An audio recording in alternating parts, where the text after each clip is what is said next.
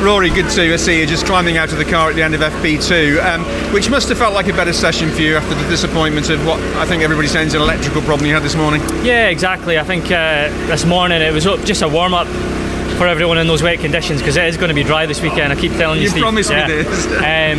Unfortunately, we had some electrical gremlins. They've actually been haunting us all year. I think we might have got to the bottom of it just in this between the two sessions there, which is a big plus for us.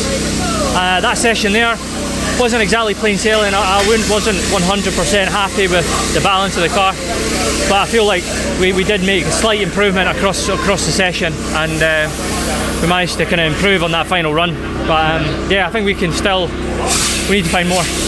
There's been a resurfacing here at Knott Hill moderately recently. Has that changed the character of the circuit? Are you now looking for where there might be, the bits where there might be standing water, for example, when it does rain? Yeah, I think when it does rain, if I'm honest, the circuit has good grip level.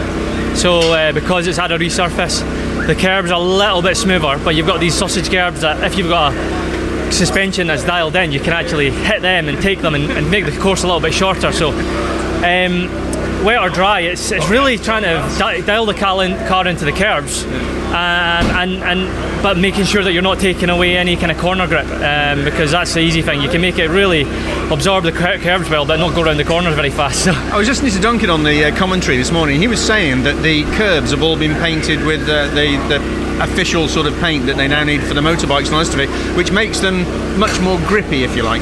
Yeah, it's definitely not. It's not like you're going from tarmac onto an ice rink anymore. There is a slight level of grip. It's not as good, so I would always stay on the tarmac if I'm honest.